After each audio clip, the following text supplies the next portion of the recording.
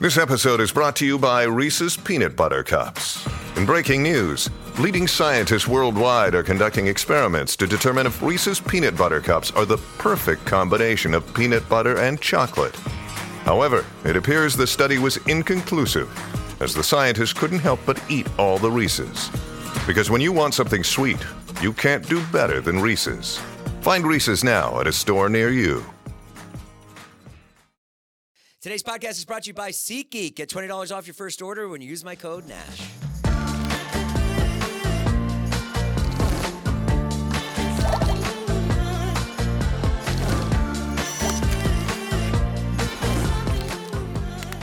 Guys, welcome back to the podcast. What a guest we have today. Dr. Paul Saladino is here. Did I get that right? That's right, man. I pronounced it right. Good? Okay, we're off to a good start. I got the name right. 1 for 1. Let's go. You're somebody that I'm so excited you're here because you're somebody I've watched for years on TikTok and just been like, dude, what is this guy up to? And I'm always trying to better myself, and especially as I get older. I'm 50 years old. And I went through a crazy transformation last year and then sort of lost it now. Really? Yeah. I lost like 30 pounds and then I probably put another 20 back on. Okay. We can talk about it. And that's just like, just from working and stuff. And so when I see your TikToks and I see your podcasts and stuff, I just love the way that you tackle all different things: food, sunscreen, Diet Coke, McDonald's, AirPods.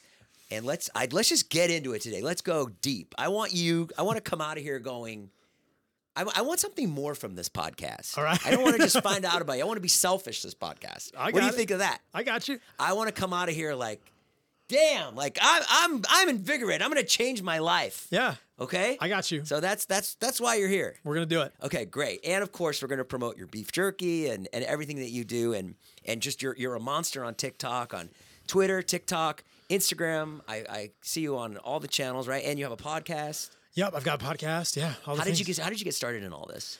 I am fascinated by human health. I mean, my dad's a doctor, my mom's a nurse, and I saw family members around me that were just becoming older and decrepit, for lack of a better word. And I thought, I don't ever want to be that way. So how do I fix it? It's mostly begins as a selfish thing, right? It's like, how do I figure this out for me? Because I don't want to have this happen to me. I was joking with a friend of mine. I'm actually in Los Angeles right now filming a documentary. Mm-hmm. So I'm making a documentary about human health and improving food quality and how powerful that is for human health. That's a little bit of ways because we kind of just started filming. But my buddy asked me in this documentary, like, why did you become a doctor, Paul? And I thought the most pithy but really true answer is that I became a doctor because I hate taking my car to the mechanic. I hate the feeling that I get when I give my car, something that's central to me living my life in most places in the world, moving around in the world. Not everyone, but most of us rely on our cars. Giving it to someone, I don't know what the heck they're doing. Mm-hmm. I don't know how to fix it myself. And I'm sort of just kind of at a loss. They come back and say, oh, it's the carburetor.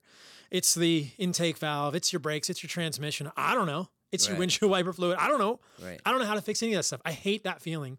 And I thought, I never want that feeling with my body.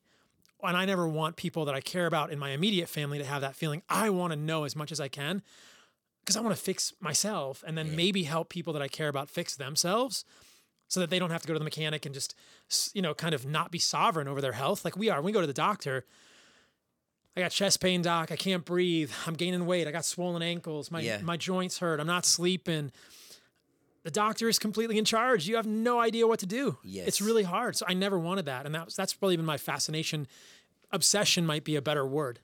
I noticed that even like if I take a few days off from working out, I notice my body, like, it starts to shut down. Like I was on a plane yesterday and I hadn't worked out for a few days and I got like a shooting pain down my leg. And I was just like, yo, this is not okay. Yeah. So when you don't keep to it, you don't tend to yourself, your stuff just goes wrong.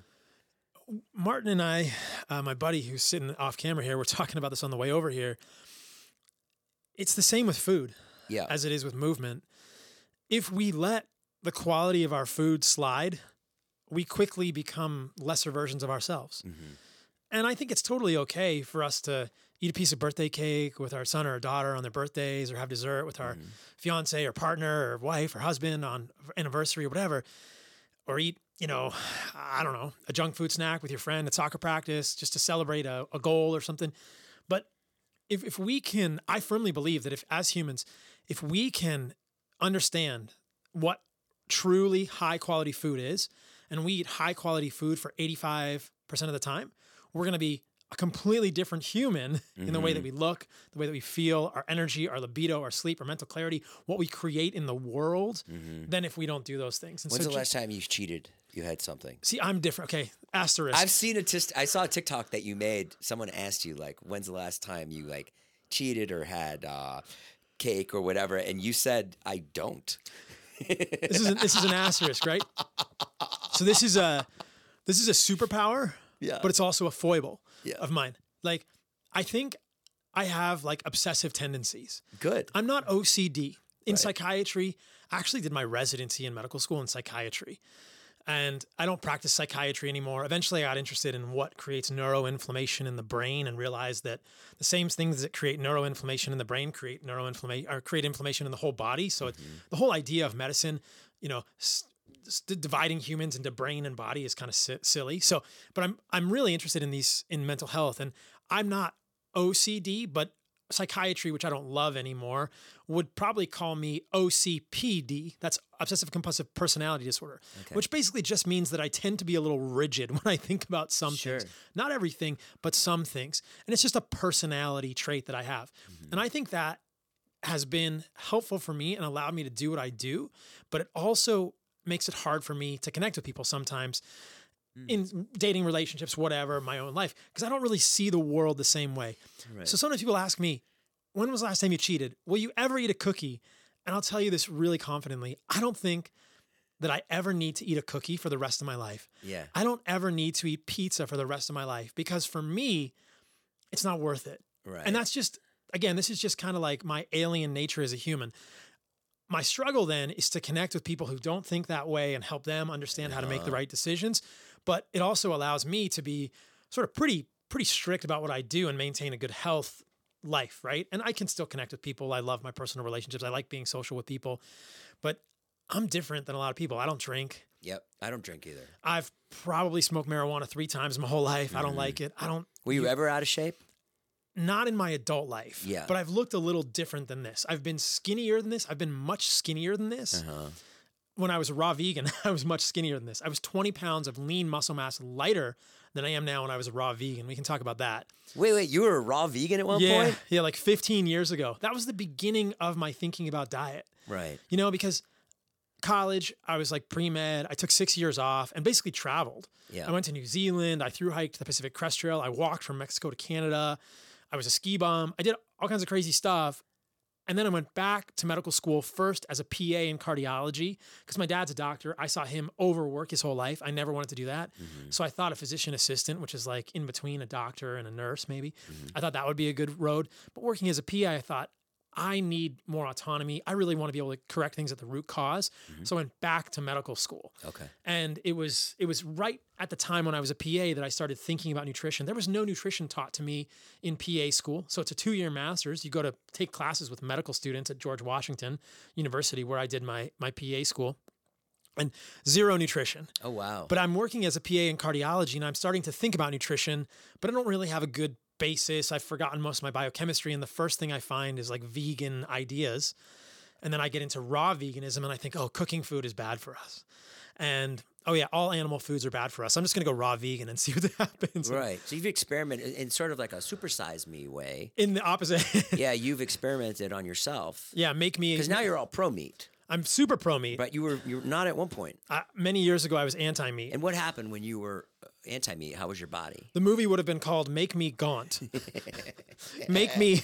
You're thin. The opposite of supersize me. Make me so skinny that girls don't even want to go out with me. Yes. Not that that's the most important thing, but that was ultimately one of the straws that broke the camel's back and kind of broke me out of that haze and thought, I'm so skinny that this girl that I want to go out with says, you're too skinny. I'm not interested in going out with you. Yeah. I also started thinking about where we've come from as humans evolutionarily and realized that meat has been a part of the human diet for hundreds of thousands of years. And I thought, oh man, it makes so much sense for humans to eat meat. Why have I been thinking this is bad for me? So I reincorporated meat 15 years ago and then had a number of iterations on my diet since then.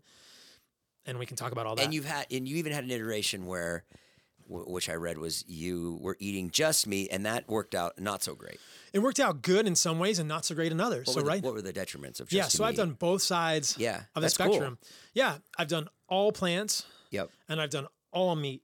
And I even had a phase when I was doing all meat when it was uncooked. So I've done raw vegan and raw carnivore. I ate only raw meat for a little while. How was that? What were the effects of that? So I'll tell you that, then I'll tell you about carnivore. So raw meat is interesting. I eat a lot less raw meat than I do cooked meat. There's just something about cooking meat that makes it more palatable for me as a human and makes it more interesting. Raw meat is great. I felt good with it. I don't think I felt better with raw meat than I did with cooked meat. The people in the raw meat communities are generally pretty healthy, but there is an increased incidence of foodborne illness.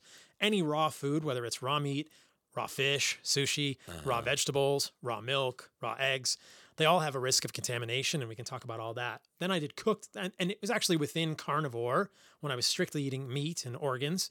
So you would have no vegetables? No vegetables for about a year and a half. And what happened? So the reason I started that was because I had eczema and asthma. And all of the other dietary iterations, vegan, raw vegan, specifically paleo, autoimmune paleo, keto, they'd never been able to fix my eczema.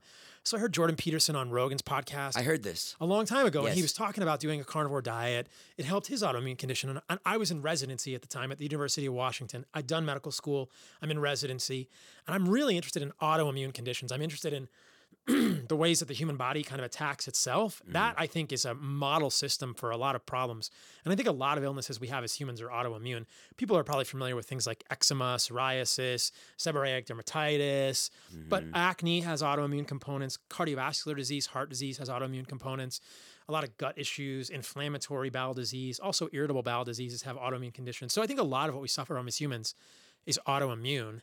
And I wanted to understand if eating only meat or having a very restrictive diet can moderate an autoimmune condition in me. Could it help other people? Let me experiment. So doing strict carnivore improved the eczema. It completely resolved it. I don't have eczema or asthma. They're part of an atopic condition together. But after a year and a half of eating only meat, and I was eating liver and heart and animal fat and salt, I started to have problems with like electrolyte balance. And then I had to kind of re-examine human physiology and how we manage electrolytes, sodium, potassium, chloride, calcium, magnesium. These are all resorbed at the level of the kidney when we have insulin in the human body. And there's protein creates a little bit of insulin, but mostly carbohydrates are the insulinogenic substances that we eat. And so adding carbohydrates back to my carnivore diet helped immensely with the electrolyte imbalance. I was getting muscle cramps. I had heart palpitations when I was sleeping. I was always a little cold. What kind of carbohydrates did you add back in? So this was very intentional that I was thinking, the thing about carnivores, it made me think about plants differently. You've got this wall of green this leaves is probably giving you PTSD. You hate plants. I'm good. I've seen that you do not like plants. We're good. There's hopefully there's an animal hiding in this jungle back here somewhere too. But what I learned from you is that plants have something in them, so you don't eat them, right? They've developed over years different chemicals and things defense chemicals. Yeah. So this is obviously you've got some faux plants here. I'll put the word out. This is not a real living wall. Not real. You're safe, Paul. You are safe here. But the equivalent of these plant leaves in nature, right outside your door here, would contain defense chemicals. Yeah. And different plants contain different defense chemicals, and we know that these defense chemicals are evolved by plants in their arms race with animals and insects and other multicellular organisms that diverged from the plant kingdom about 400 million years ago. Right. So we're talking like before dinosaurs, right? Right. Like plants and animals diverge, and plants say, oh, I'm in the ground. I can't move anywhere. I got to have some defense chemicals, or these people are just not people, obviously. I misspoke. These animals and insects and other things that are moving around on the ground are going to eat me without any regard. Yeah. So plants and animals have had this kind of love-hate relationship for cat and mouse game. Millions and millions and millions of years. And so where we end up today is Homo sapiens has been around for 350, 400,000 years. Pre-hominid humanoids have been around for 2 million years. the main theories in anthropology and evolution are that we diverged from chimpanzees and bonobos maybe 4.5 million years ago, maybe in the East African Rift Valley. And so we've been evolving as humans. And an interesting thing happened in our evolution as humans about 1.8 million years ago. And it's that our brains start getting much bigger. And nobody really knows why this happened, but it was pre-Homo sapien evolution, but probably the spark in terms of what led us to be human. But I think one of the most compelling things that we see in the fossil record is that 1.8 million years ago is right about the time we started hunting. You can see stone tools, cut marks on bones, mass graves of animals saying, and the quote, pre-humans at this time were Homo habilis, Homo erectus, Homo heidelbergensis, and mass graves of animals. So it's pretty clear humans started hunting around 1.8 million years ago. Stone tools, bifacial tools, Acheulean tools, these kind of things. And our brains started getting bigger 1.8 million years ago. So correlational, we don't really know what happened. Could have been aliens, who knows? But fascinating things happen there. And we've had this kind of interesting relationship with plants the whole time. You know, our primate ancestors, if you look at our primate ancestors, chimps and bonobos, mostly frugivorous, mostly fruitarian, but they will eat other animals. What's a bonobo? A bonobo is like one of these monkeys, right? Well, I should be careful with this. I don't know if a bonobo is a monkey. A bonobo might be different lineage than a monkey. It's a primate. Got it. So chimps and bonobos are very closely related. Got it. Have you seen this documentary, Chimp Empire? I've heard about it. Yeah. So this guy did this. And one of the things they left out of Chimp Empire was how often the chimpanzees will kill and eat monkeys. Yeah. So chimps are actually pretty often going to eat other animals. They will eat a significant amount of meat. Right. It makes us kind of skittish as humans because we're thinking like, wow, that's like humans eating each other, or even chimps. These are all sort of simian. They all have hands and thumbs and opposable thumbs. It gets kind of close to home for us. But it's true that we are from a lineage of primates that ate a lot of fruit, ate honey, and ate meat more often than we like to admit. Right. And my hypothesis, what I believe, if you look at the fossil record in anthropology, is that as we became more and more human, we ate more and more meat. And you can see this, that you can look at stable isotope studies of the bones and teeth of Neanderthals from 50 to 60,000 years ago, or coexisting Homo sapiens from around the same time period, and you find that we were getting almost all of our protein from animals at that time. So, and then the question is, how much plant food versus how much animal food are humans meant to eat? What's ideal? Again, it's just hypothesis and sort of opinion and conjecture, but I think there's an interesting hypothesis here. This is where I started thinking with the carnivore diet that like maybe plants' leaves are not the best thing we should eat. Because if you ask most doctors who are supposed to be at the top of the medical hierarchy and know what's good for us, or you ask nutritionists or dietitians, they'll tell you plants and plant leaves are the best thing you can eat. And I would suggest that that's completely wrong. That's kind of the bottom of the pyramid. I think if we collect all of the non-processed foods, I think mostly everyone agrees that ultra-processed food, garbage. Right. Get it out. Anyone listening to this, you get rid of ultra-processed food, anything that comes in a bag or a box or a container with a label on it. I mean, generally speaking, ultra-processed food, with additives, that's a problem for humans. But unprocessed or minimally processed animal and plant foods, much better for humans. But if we're looking at those foods and you have a table with vegetables, you've got some leaves on it, you've got some nuts, you've got some seeds, you've got some roots, you've got some fruit, and you've got some meat. I think that if you gave that table to our hunter-gatherer ancestors or a currently living hunter-gatherer today, like the Hadza of Tanzania or the Khoisan of Botswana and Namibia, they would clearly have a preference for a few of those foods. And if you ask them, and studies have been done with this, Frank Marlowe is a researcher who looked at the Hadza in Tanzania. He basically asked them, what are your favorite foods? Both men and women said honey was their favorite food, and then men said meat was their second favorite food. Women have a three-way tie between berries, baobab, which is a fruit in Africa, and meat, and both men and women have tubers as their least favorite food. Leafy greens don't even make it in the top 5. Right. Salad doesn't even make it in the top 5 of our ancestors. Right. And this was kind of what I was thinking with the carnivore diet. Like, okay, maybe these plant defense chemicals, maybe I'm uniquely sensitive, or there are some people who are more sensitive than others to plant defense chemicals, which tend to be concentrated in the vegetable parts of plants, which are the non-fruit parts of plants. So you have leaves, stems. We don't need a lot of stems, but like celery is a stem. Like a romaine. Well, romaine is a leaf, generally. Right. Yeah, okay. But like celery is a stem. Stem. And then roots, which are like potatoes or sweet potatoes, and then the seeds. Seeds are the seeds, nuts, grains, and beans. Those are all seeds. So contrast those plant foods with the fruit, which is the part that plants often make colorful when it's ripe and make sweet. Plants are kind of telling you, eat this. Don't eat the rest of me so much, please. But I want to put a caveat here that a lot of people can eat vegetables and be super healthy. Yep. What's interesting for me is that there are some people who feel better without them. And that's really been something that I've been talking about. It's a controversial part of what I talk about because most people believe vegetables are the best thing in the world. But I think that if there's two things, some of the most important things that I feel compelled to talk about with my platform and the information I'm putting out are, number one, don't fear meat. It's gotten a bad rap. It's super beneficial for humans. We can talk more about that. And vegetables aren't great for everyone. If you can eat vegetables and thrive, great, do it. Yeah. But a lot of people who have autoimmune diseases like me or persistent fatigue or joint pain or anything, if they limit the vegetables or cut them out as an experiment, a lot of people feel better. That's interesting to me. So for my story, going back long circle here, carnivore didn't work for me because of the ketogenic component. I needed to have carbohydrates in my diet, and I added back in fruit. So that's your carbohydrate, not brown rice. Fruit and honey, yeah, not brown rice. And we can talk about why, specifically why I'm not a fan of brown rice. Why? Brown rice has a lot of heavy metals because of the hull.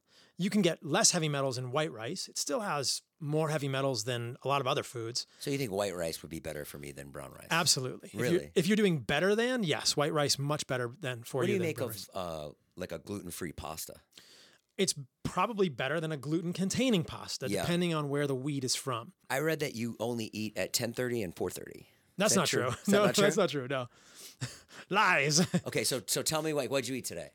So You woke up. it's a little different here because I'm in Los Angeles traveling. This is the hard part. You're traveling. Yeah, So you versus can't really do versus anything. Costa Rica surfing. But my diet is very similar. It's just the timing might be a little different. Right. You bring food with you when you travel? Oh, absolutely. Yeah. I mean, I'm okay buying food at Lazy Acres we talked about Yeah. or Sprouts or Yeah. whatever when I'm in Los Angeles. So when you leave Costa Rica to come work in LA, you bring food with you on the plane. on the plane, absolutely. What do you bring? You could bring a cooler with bison in it? No, I don't even worry about it Okay. getting warm. Okay, You know, okay. people are going to worry from food safety perspective, but my gut flora can handle it just fine. I never get sick from that. Okay. But so the last time I brought coconuts. Okay. So you can bring coconuts on the plane because I'm just very strict about water. Right? I don't drink tap water. Yep. I don't want to drink water from the plastic bottle. plastic bottle at the airport. Who knows? It's been sitting. How what long do it's you been do? sitting. I bring coconuts. You bring coconuts. You can bring coconuts on any flight, anywhere in the world. And coconuts are the ultimate hack. So I either bring coconuts. So you go through security with a bunch of coconuts. Yeah, almost all the time. Yeah, it's yeah. a little bit harder to get the How coconuts. many when I'm- coconuts did you bring on through security? I probably got 10. 10 coconuts. Yeah, I shared them with Martin on the plane, and then I, did some. And how do you crack them on the plane? Oh, I have a metal straw, and Yeah. if you've ever seen a coconut, Yeah. like a young coconut, there's 3 little eyes on Yep. top, and one of them is soft, and you can just Put push. it right in there. You can just push the straw right in there, yeah. Or I could bring like a stone because the other side of the coconut, you can take a stone and crack with a stone and then just drink it like out of a cup. But that's more like Costa Rica style coconut. So, but there's other ways to do this. You can either, bring fruit that is like very liquidy, like an orange to stay hydrated. Or, I mean, it's not the end of the world if you have a stainless steel water bottle and you fill it up with the water, the water in the water So fountain at the you're at the airport. hotel. What did you eat today? Oh, I don't stay at hotels. Airbnbs. I mean, Okay, they're Airbnbs. hit and miss because I have to have a stove. Oh, because you're I got, right. Okay. I got to cook for myself. Okay. So- So you land in LA. Tell me exactly what you do. Your first thing you do is go to the grocery store? Absolutely. Okay. First Great. thing you we go do- to Sprouts or Lazy Acres. Yeah, Sprouts or Lazy Acres. You get everything, and so then you wake up this morning. Did you work out this morning? I didn't work out yet today. Okay, but you are going to. Probably today, yes. And it's okay. So what did you eat this morning? What did you eat So today? first thing I had when I woke up this morning was fresh squeezed orange juice. Great. I travel with a $10 orange juicer, like a hand juicer from Amazon. It's the best $10 I've ever spent. And I got the oranges. I was actually out in an orange grove in Riverside. I picked some organic oranges and I juiced those, or I'll get organic oranges at a grocery store. And I'll have the juice of probably 6 or 7 oranges this morning.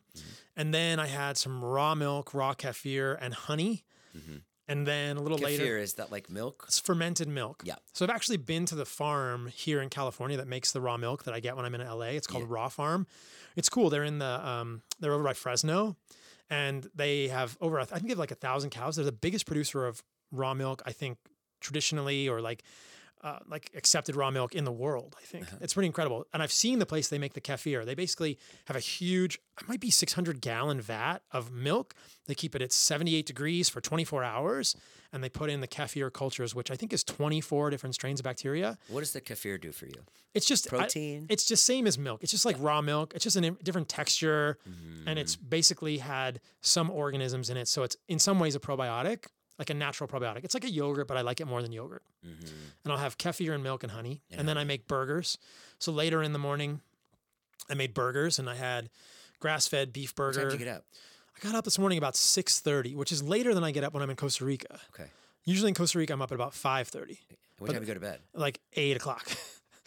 Yeah, for real. Not here. You go to bed at 8 o'clock? Not here, but in Costa Rica, yes. And so what do you do if someone says, Paul, I work for a big company and I love what you do. I want to take you to Mastro's and I want to do business with you.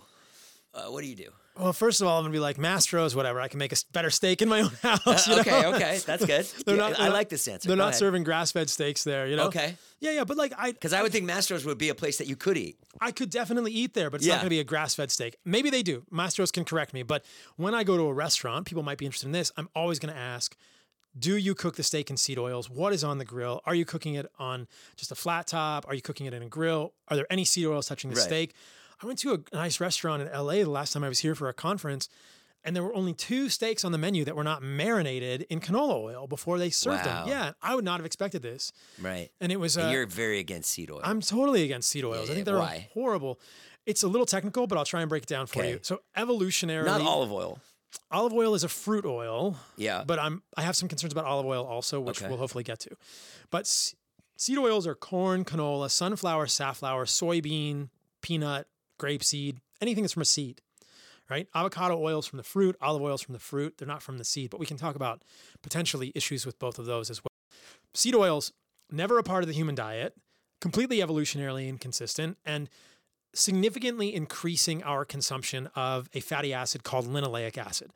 And it's an 18-carbon omega-6 polyunsaturated fatty acid that accumulates in our bodies. It's just a nuance of human physiology that we accumulate this omega-6 polyunsaturated fatty acid. We hold on to it. And just like any fat-soluble, quote, nutrient, I believe we can get toxic in it. And historically, we would never have eaten the amounts of linoleic acid that we're eating now. The average American consumes between 4 and 7 tablespoons of seed oils a day from corn, canola, sunflower, safflower, soybean, etc. From Chipotle, from your salad dressing, from your tortilla chips, whatever. And to get 5 to 7 tablespoons of corn oil, you have any guesses how many ears of corn you'd have to eat? 100. 65 to 75. Wow. We would never have gotten that. Right. 5 tablespoons of soybean oil, over 2.5 pounds of soybeans. Got it. 5 tablespoons of sunflower oil, 2 to 3 pounds of sunflower seeds. Okay. You know? So it's just crazy, right? When you think about this, canola isn't even a seed. It's a rape seed that they use to make canola. What? Canola is from a rape seed in Canada. Canola is an acronym. Did you know that? Canola is an acronym. It stands for Canadian Oil Low Acid. Oh, wow. So it's made in Canada, probably because they were trying to figure out what to do with all these rape seeds. Yeah. And it's actually not a native rapeseed. It's a low erucic acid rapeseed. It's essentially a genetically modified. I have to bleep this whole section. You can't say rapeseed. You can't. It's a rapeseed. Listen, I love it. I love it. I know what you're saying. Go ahead. Low erucic YouTube acid. has like weird words. Oh yeah, but it's. How do you spell it? Yeah. Oh, you spell it the same way. Yeah, RAPESEED. Is it one word? Yes. It's one word. It's not 2 words. You didn't do anything wrong. I just think it's funny. Yeah. So what you're getting in canola oil is a low erucic acid. What you're getting in canola oil is low erucic acid, this kind of seed. Yeah. Right? The bleep seed. And they have to take the erucic acid out of the seed because erucic acid, which is a monounsaturated fat, is associated with heart lesions. And it's actually illegal. You can't give it to humans. You can't sell regular bleep seed oil, rapeseed oil in the United States. You can't sell it. You also can't sell mustard seed oil in the United States legally to humans because it has too much of this erucic acid. So when you're eating canola oil, you're eating a genetically modified seed called a low erucic acid rapeseed, and it's like this weird thing, and it's super highly processed. Have you ever seen a seed oil plant? It looks like an oil refinery. It is an oil refinery. Yeah. But instead of refining crude oil, they're taking seeds, whether it's corn, canola, sunflower, safflower seeds, or soybeans, or rape seeds, low rustic acid rape seeds, and they're squeezing them and pressing them and extracting them with hexane, which is contaminated with benzene. So every seed oil has traces of benzene, which is a carcinogen. And I'm pointing to this, but there's nothing up there. But so benzene is a carcinogen. When I was in college, I majored in chemistry, and benzene is a known carcinogen. You do not want to mess with benzene. I had professors that got cancer, and everybody was like, "Oh, too many organic solvents like benzene." Benzene is horrible for humans. It's not healthy. It's not benign, and it's in seed oils in small amounts, but significant amounts, parts per million amounts of benzene are in seed oils. So, like when I go to the movies, the popcorn, is that made with seed oil? Oh yeah, that's pure seed oils in popcorn butter. Yeah, it's not even. There's no butter in it. It's pure seed oils. There's no butter on popcorn. They don't put butter on. That's movie popcorn butter. Oh, that's like fake butter. It's completely fake butter. Probably one of the worst things for you. It's probably one of the worst things. It's like the epitome of the badness, man. So that's seed oils, right? And seed oils are horrible. Like what scares you. Seed oil is horrible for like humans. Nightmares. They're like not popcorn butter. Don't make me eat it. Pack of Skittles. No. Skittles are bad for other reasons, all the dyes. But yeah. We were just learning about that. California's actually getting rid of Skittles. They're going to make them, in 5 years, they're going to have to make Skittles completely different. Oh, wow. Yeah. There's a number of dyes. So food dyes, whether it's yellow or red or blue, have been associated with all sorts of problems in humans. And there's potential kids with behavioral issues. There's other problems in animal studies. There's problems. So like food dyes, also problematic. So you already had a burger today. You had a bison burger. I had a grass-fed beef burger, and I had some heart in a burger. So I had a heart burger and a beef burger. What does heart taste like? Heart is a little bit organy, but not much. It's mild. I could give you a heart burger, and you'd think it tastes a little different, but it's not that much different. I would think that you push organs and you push liver, which is I guess is an organ, and heart and stuff. And I think initially people, when I hear that, I'm like what's that gonna taste like? Right. Or even same thing with deer. Even I've never really had deer. What does that taste like? Or what does bison taste like? I'm an organ pusher. Yeah, that's a fair characterization. Well, no, I mean I'm sure there's a ton of benefits to it, but I think getting it down someone's throat or getting me to go to the market and buy liver and cook it. My dad used to eat liver, and I would just be like, "Yo." If you didn't grow up eating it, yeah, it's hard. Yeah. I started eating liver again. You spice it? I just eat it plain. So I'll eat it plain. And you cook it in oil? I don't cook anything in oil. So we can cook it on a grill. I cook it on a grill if I cook it. So your Airbnb will have a grill. It's got to have a grill. That's a filter on Airbnb. Must have a grill. Yep.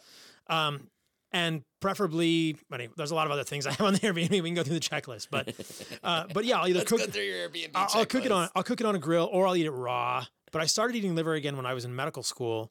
So 15 years ago now or something, and it was hard when I first started eating liver again. I was like kind of choking it down. I was kind of like gagging a little bit, but over time you get used to it. Yeah.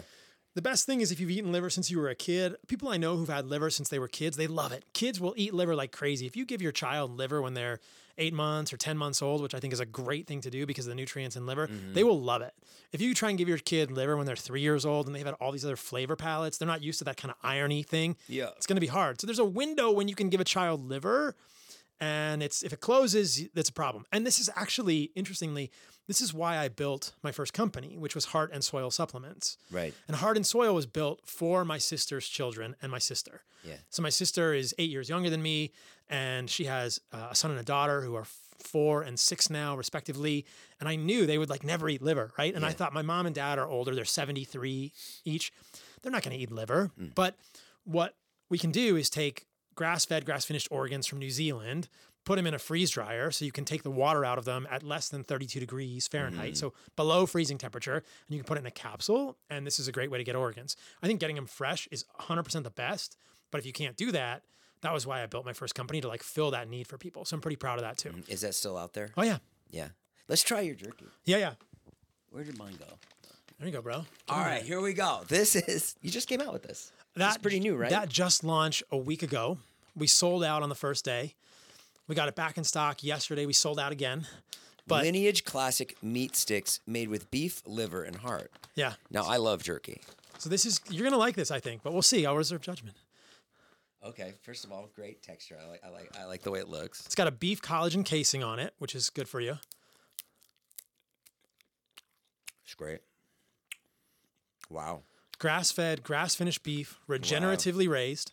So I went to Australia. No sugar. How do you make jerky without sugar? I thought you need sugar for jerky. You don't need sugar for jerky. The reason they put sugar in jerky is to make it heavier. And then they can sell it for more money, or the cost per unit is less, right? And they get a higher margin on it. Oh, this is great. You want to try? It really goes down well. Mitch, you got to try this. Yeah. You like jerky, Mitch? I do. This is the best jerky I've ever eaten. Is it actually? Yeah. It just tastes so good. So I went to Australia to vet the sourcing of our organs and meat for this jerky. There's pictures and video of me at this farm on the Lineage Provision. So the name of this company is Lineage. And it's the most incredible farms I've ever seen in like the south part of Australia in Victoria by Melbourne. Yeah. It's green grass, the greenest grass I've ever seen, nuclear green, and the ocean. The cows are like on $1 million pieces of land overlooking the ocean. It's incredible. Like the Australian agriculture, Australian regenerative agriculture is 30 years ahead of the US. And there's great farms in the US. But really, the sourcing for this is really, really good. And I'm super proud of what we did here. So it's different. I'll tell you also this, and then we'll stop talking about jerky. What's that? What's your shelf for? So every one of those, we sell them in 3-packs, and it's like $60 for 3 of those on the website, which is lineageprovisions.com. And there's 64 grams of protein in one package. Yeah. Wow. So not cheap, but super high quality, right? Have you run into problems with your lifestyle, people saying that it's too expensive for me? Absolutely. Yeah. So what do you say to that? Well, I've done a lot of content about this. And every time I come to the US, I always do content of how to eat animal-based affordably. Yes, you can go to grocery store of your choice and spend $30 on one steak, right? Or you can go, if finances are an issue, don't let perfect be the enemy of good. You can go to Target. I was at Target the other day here in Los Angeles. You can get grass-fed beef at Target for $7 a pound. If $7 a pound for grass-fed beef is out of your budget, you can go to Walmart or Target and get regular meat. $7 a pound at Target? Yeah. Really? For grass-fed beef. Oh, wow. They sell grass-fed beef at Target. They do? Yeah, Is it frozen? Yeah, it might have been in the frozen section. I don't even know if it's frozen. It might have just been thawed. Yeah. Right. So you can get grass-fed beef at almost any grocery store now. Safeway, Walmart has grass-fed beef. But if that's too much and you can't afford $7 a pound for grass-fed beef, which I get, some people are in that place, you can get regular ground beef, again, not the ideal ground beef, but still super nutritious for humans, for $3.50 a pound at Costco or at Walmart or other places. You can get like 10 pounds of beef for $32 at Walmart. Quick break in the action to let you guys know today's podcast is brought to you by SeatGeek, the best ticketing app out there. Isn't that right, Naveen? That's right, Jason. SeatGeek, you are just incredible. And what a great company. The best company out there, the best company for tickets. A couple weeks ago, I surprised Naveen on this podcast with tickets to Noah Khan, her favorite up-and-coming artist, for a show in June at the Hollywood Bowl. And you were absolutely floored, right? I cried. Yeah. The absolute best way to give a gift to somebody or surprise somebody or even just grab the tickets and say, hey, I got a bunch of tickets to a concert, and you can get them all from SeatGeek. You can get tickets for concerts, sporting events.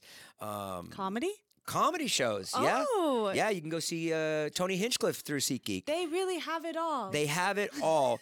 And right now, guys, if you use my code NASH, you're going to get $20 off your first order. Make some dreams come true, and just be...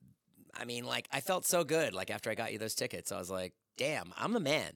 Everyone loves a guy with tickets. Is that okay to say? Everyone loves a guy with tickets.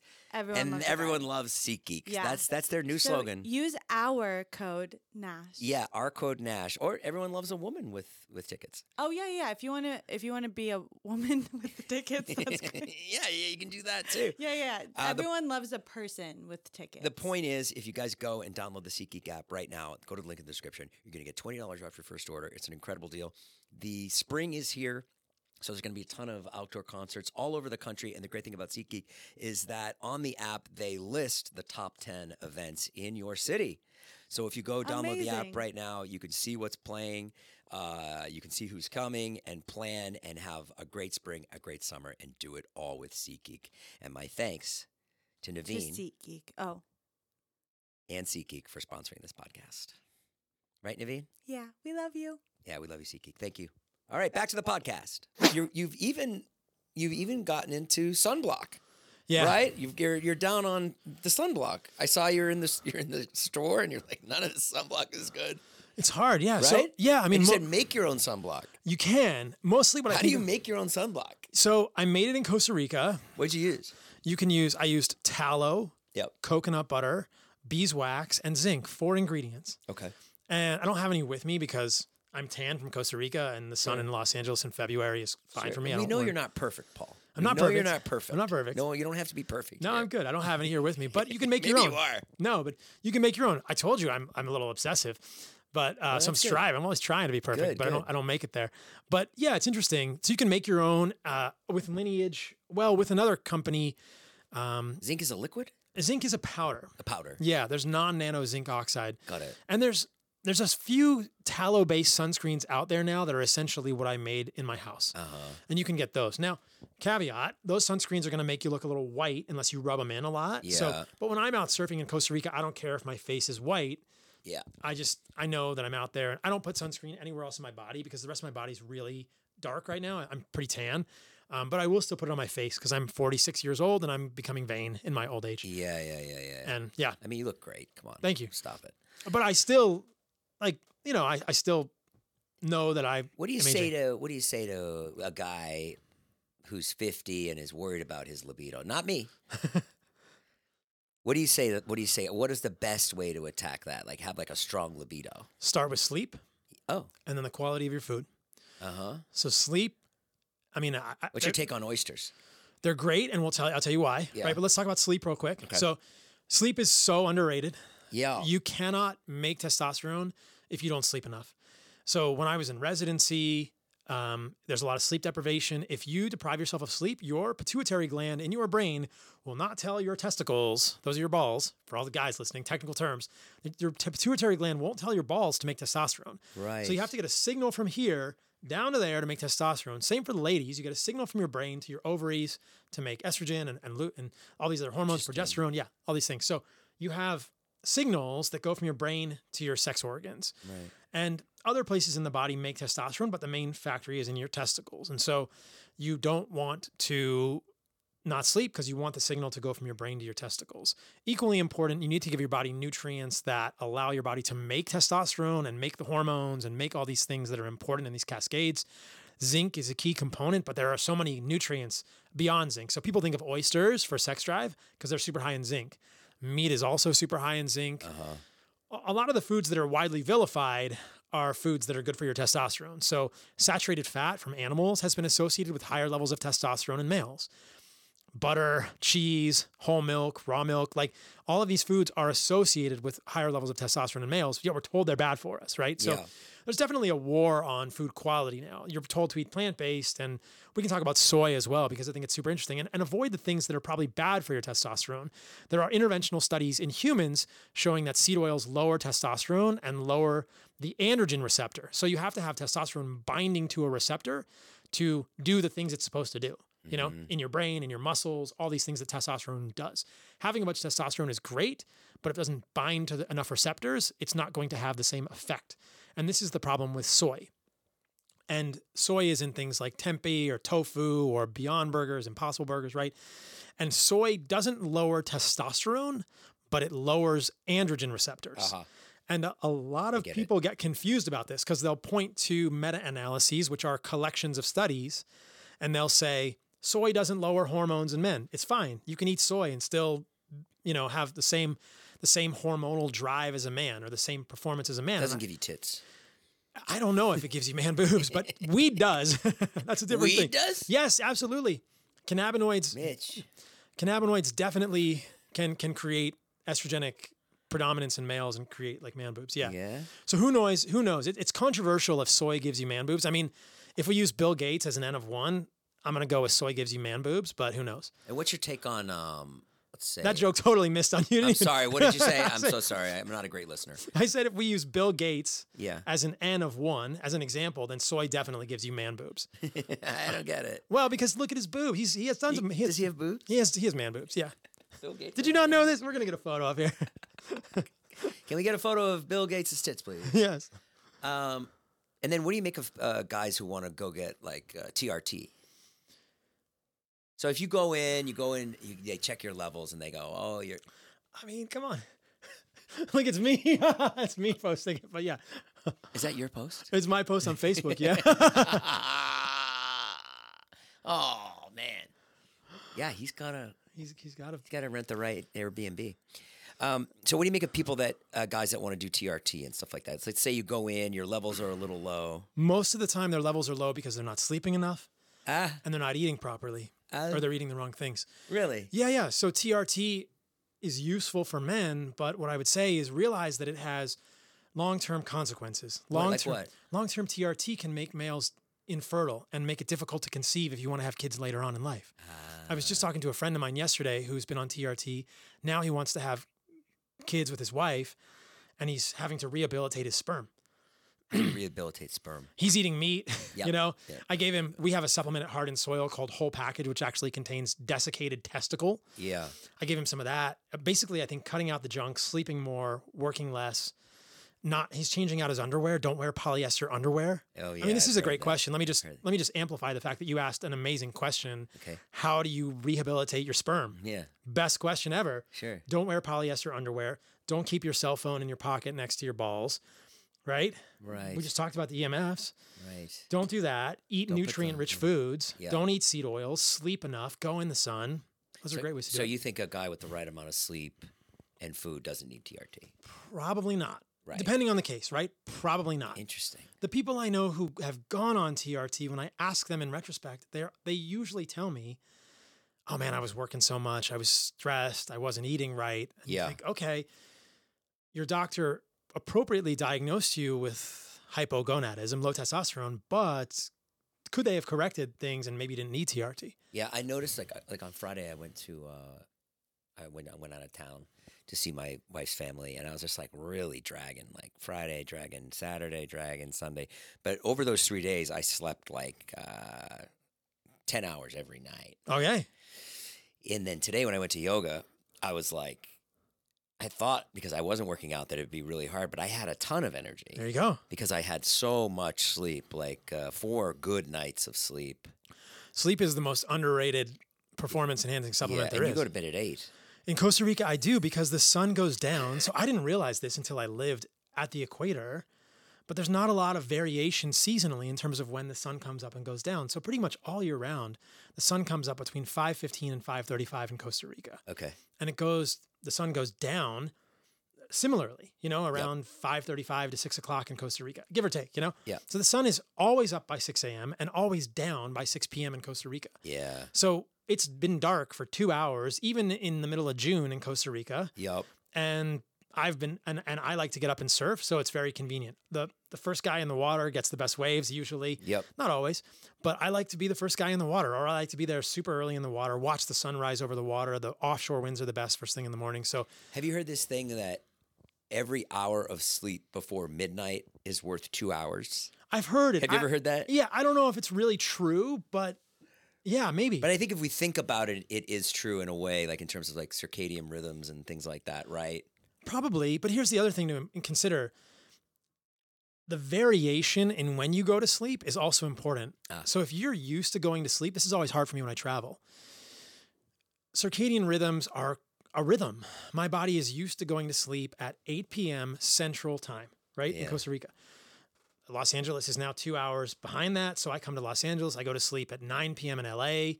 That's 11 o'clock in Costa Rica. Like I'm really throwing my circadian rhythm off, and there's going to be a price to pay. It's worth it to come and spend time with you and other people and do the things that I want to do in Los Angeles. But even within a certain time zone, if you consistently go to sleep at 9:30 and you stay out until 11:30 with your friends, that's valid. Just realize you're going to feel it the next day. Pay for it. You're going to pay for it. Yeah. And that's worth it. That's worth it to do sometimes. Just like it's okay to eat the cake sometimes. It's worth it. Yeah. But that's why you're going to feel bad the next day. Yeah, it's so tough. I was talking to my friend. My friend has a fitness company, and we saw this TikTok that was so great. It broke down. It's that idea of like your friend. So let's say I say, okay, I'm going to be good. And Jason Nash, I'm going to be good. I'm going to start my workout regimen, and I'm not gonna have any sweets, and I can do it. I can go without sweets, like I can do it. I know I can. And then you go to that party, and someone goes, "Well, it's cake," right? It comes out, and then somebody walks up to you with the cake, with the fork, and they go, "Here you go, like it's cake. It's Shannon's birthday, right?" And I go, "Oh no, I'm not having cake right now." I swear to God, you have to fight that off like 7 or 8 times. Then it's a thing. What do you mean you're not having cake? What why? You're not gonna, then they go like this. They go, this is what the TikTok was so great. They go, it's one bite. Just have one bite. And what they don't understand for me is that like that one bite is like heroin, right? That one bite is like, it gives me the taste for it. And now I'm like, Paul, I will eat the fridge. That's why I had to quit smoking weed. I had to reckon it with myself because I would smoke a little weed and I'd be like, oh, this is great. Like, chill me out. Awesome. I don't smoke a lot. But then I would eat the fridge. So then I was like, I can't do it anymore because I will eat until I'm sick. Satiety is king. What'd you say? Satiety. Satiety. Satiety is king. What's that? Satiety is the opposite of hunger. Okay. Being satiated, being sated, right? Yes. It's all about being hungry or not being hungry. Yes. Hunger is a feeling. Mm-hmm. Is it an emotion? I don't know. That humans don't fight, right? Like hunger is, we will not be hungry. And there are ways to lose weight where you're hungry and you're counting calories and you can do it for a short amount of time, but you're going to be hungry and that's miserable. Yeah. You eat a piece of cake, you get hungrier. Yes. You weren't even hungry when you ate the cake and you eat the cake and it makes you hungry. Mm-hmm. You weren't hungry before you smoked the weed. You smoke the weed, you get hungry. Humans for hundreds of thousands of years have been fighting off hunger. That's how we stayed alive. Yeah. But now ultra-processed foods, seed oil containing foods sabotage us because they make us hungrier. Mm-hmm. And that's the problem. Right. Calories in, calories out works. And if you eat foods that make you hungrier, you are going to be fat or you're going to suffer. Yeah. You just cannot win if you are eating foods that sabotage your satiety in your brain. Yeah. And I challenge you, and I think you understand where this goes, to eat only steak and fruit and vegetables and to gain weight. You can eat as much as you want. Right. As much, but you're not going to want to eat them anymore. Yeah. You're just like, off. I'm done. Yeah, I don't want to. It's not even pleasurable to eat the steak. The first bite of steak tastes great. The first bite of rice tastes okay. The first piece of fruit tastes great. At some point, your body just realizes, I'm done. Yeah. And then you don't want to eat it. It's just unpleasant to eat the steak. I don't think it becomes unpleasant to eat junk food until you are literally in pain from your stomach. Yeah. Right? There's no brain break. It's just a physical, and I've experienced this in the past too. Before I started thinking about food, I remember I used to I don't know if it was Chipotle burritos or burritos from somewhere. I remember one time I ate so many of them that I was just in pain. Yeah. There's no off switch. Probably because the rice is cooked in seed oils or, the tortilla has something in it that's sabotaging my satiety. Yep. But this is the problem. If you're eating foods that don't have an off switch in your brain, you're in trouble.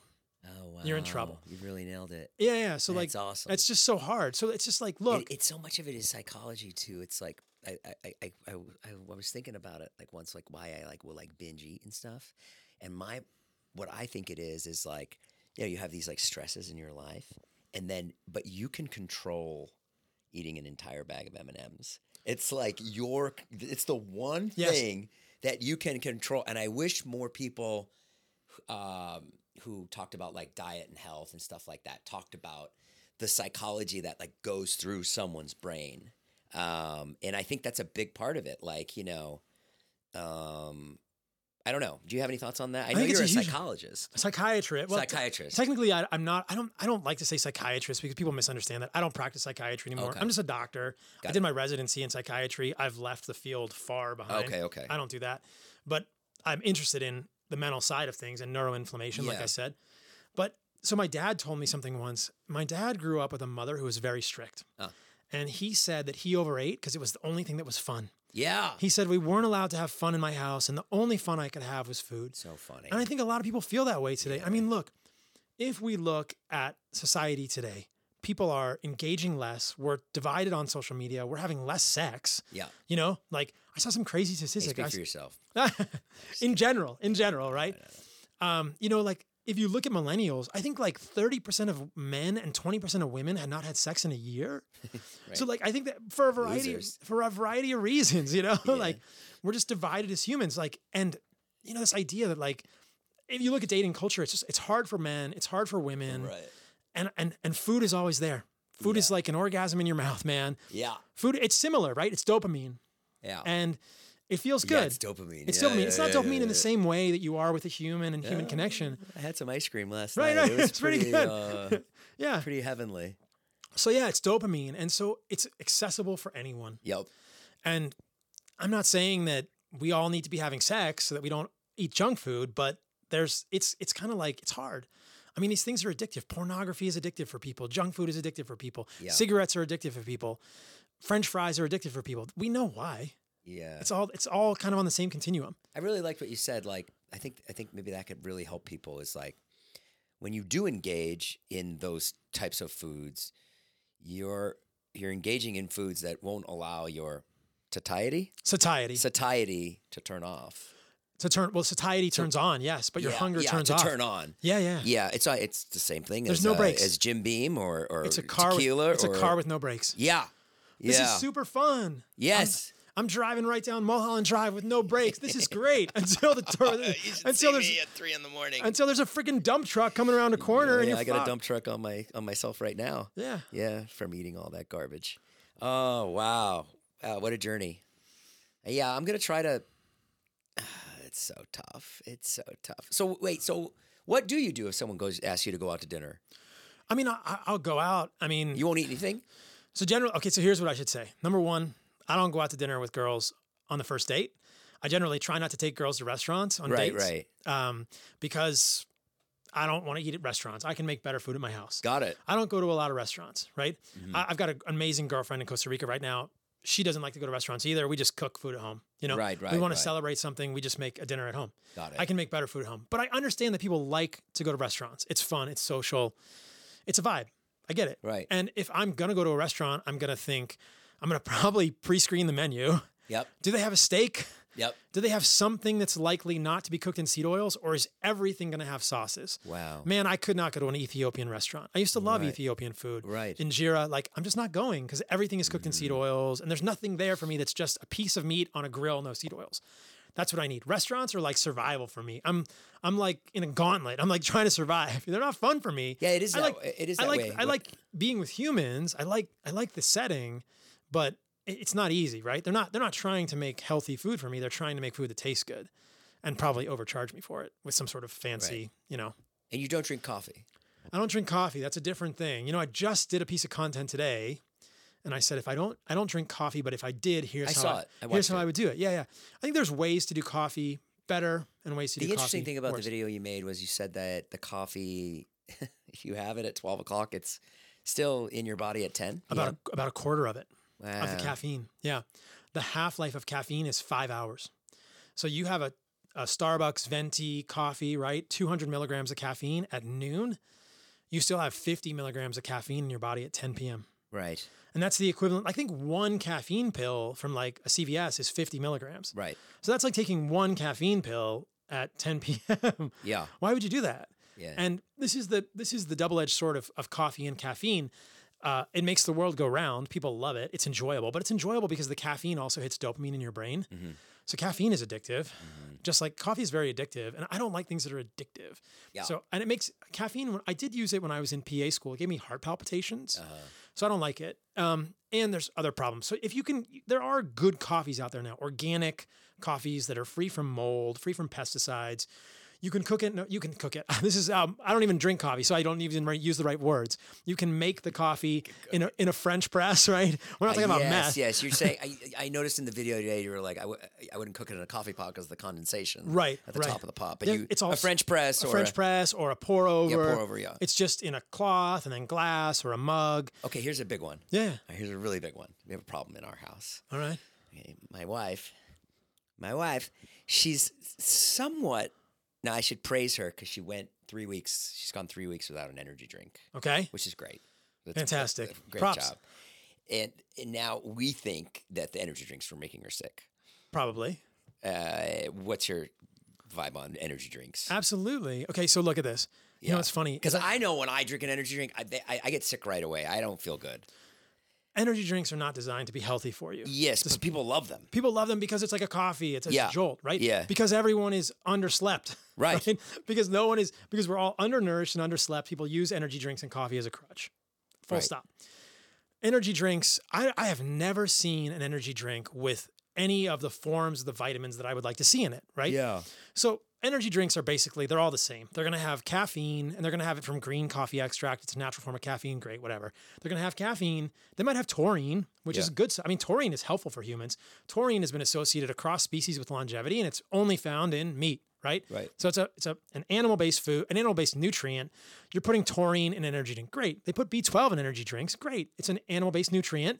But they put the wrong form of vitamin B12 in energy drinks. They put cyanocobalamin, not methyl adenosine or hydroxycobalamin.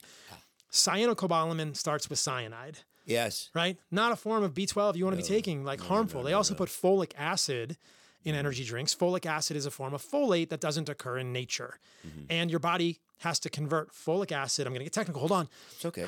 Folic acid has to be converted to dihydrofolate or tetrahydrofolate by an enzyme called dihydrofolate reductase. That enzyme gets saturated at a certain level. Your body can only metabolize some folic acid. Then you get unmetabolized folic acid in your body, and it can cause harm in humans. Right. So energy drinks are not full of the right forms of vitamins. They're basically caffeine and vitamins. And Does then anyone make a healthy energy drink? Not that I know of. There's a good thing for you. Yeah, that's a good thing for you. Yeah, maybe. But I wouldn't really be. You wouldn't drink that. I wouldn't drink it. The thing that's great about this is you're going to eat this. I do eat it. Yeah, and there's very few things you eat. That's right. That's what I feel good about. Like, I'm not going to make something that I wouldn't eat. Yeah. I'm not going to make something that I wouldn't give to my sister or my family. Yeah. And so I wouldn't say, hey, take an energy drink. I'd say, sleep more, sis. And what's your take on heroin? It's natural.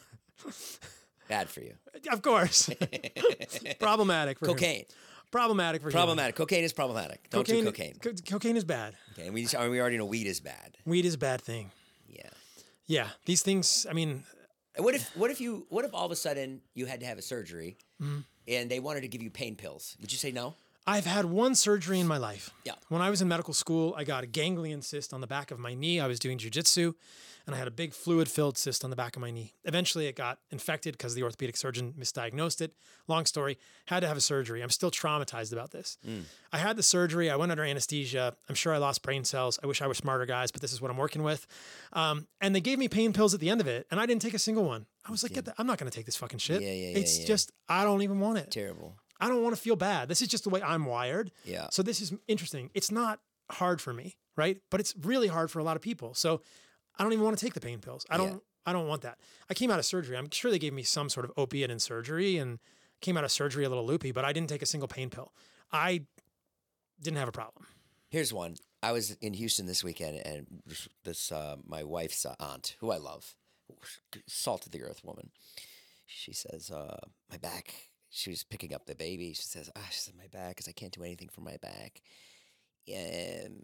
What do you do? What do you do to somebody who maybe doesn't work out a lot, 55 years old, back problems? I had a meet and greet at Erewhon this weekend. Yeah. Damn, I wish I was there. In Culver City on Saturday morning. Sick. Before we were filming for the documentary, we got a bunch of success stories. First guy in line. Yeah. Got there an hour and a half early. Drove up from San Diego. 72 years old. Yeah. His name was Les. He'd lost 40 pounds. We've got photos.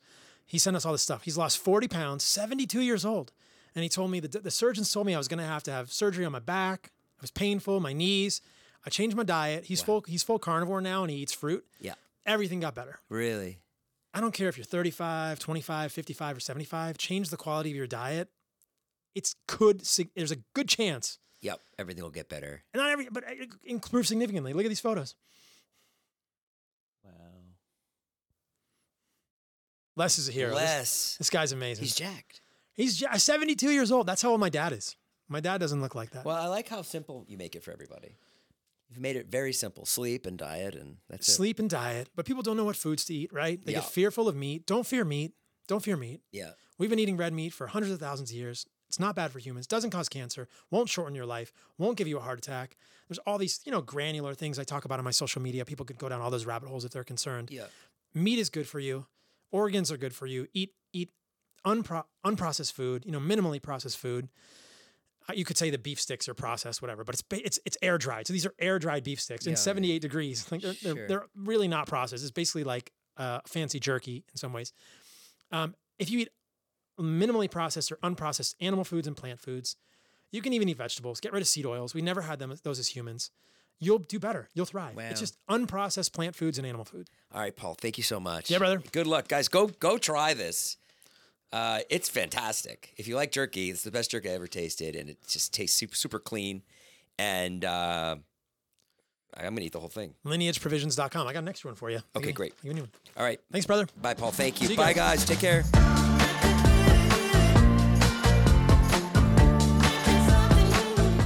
Welcome to a journey into the heart of the Texas Renaissance Festival, the nation's largest and rowdiest celebration of medieval fantasy. But what lurks beneath the facade of tights and turkey legs? Well, we dove deep into the empire to uncover a history marred by mystery and misconduct, murders, assaults, and other crimes that tarnish its legacy. This isn't just a fairy tale, it's a cautionary tale of power, fantasy, and the consequences that follow when they all collide. Search for Crime Waves Renaissance Texas on Apple Podcasts, Spotify, or wherever you're listening now.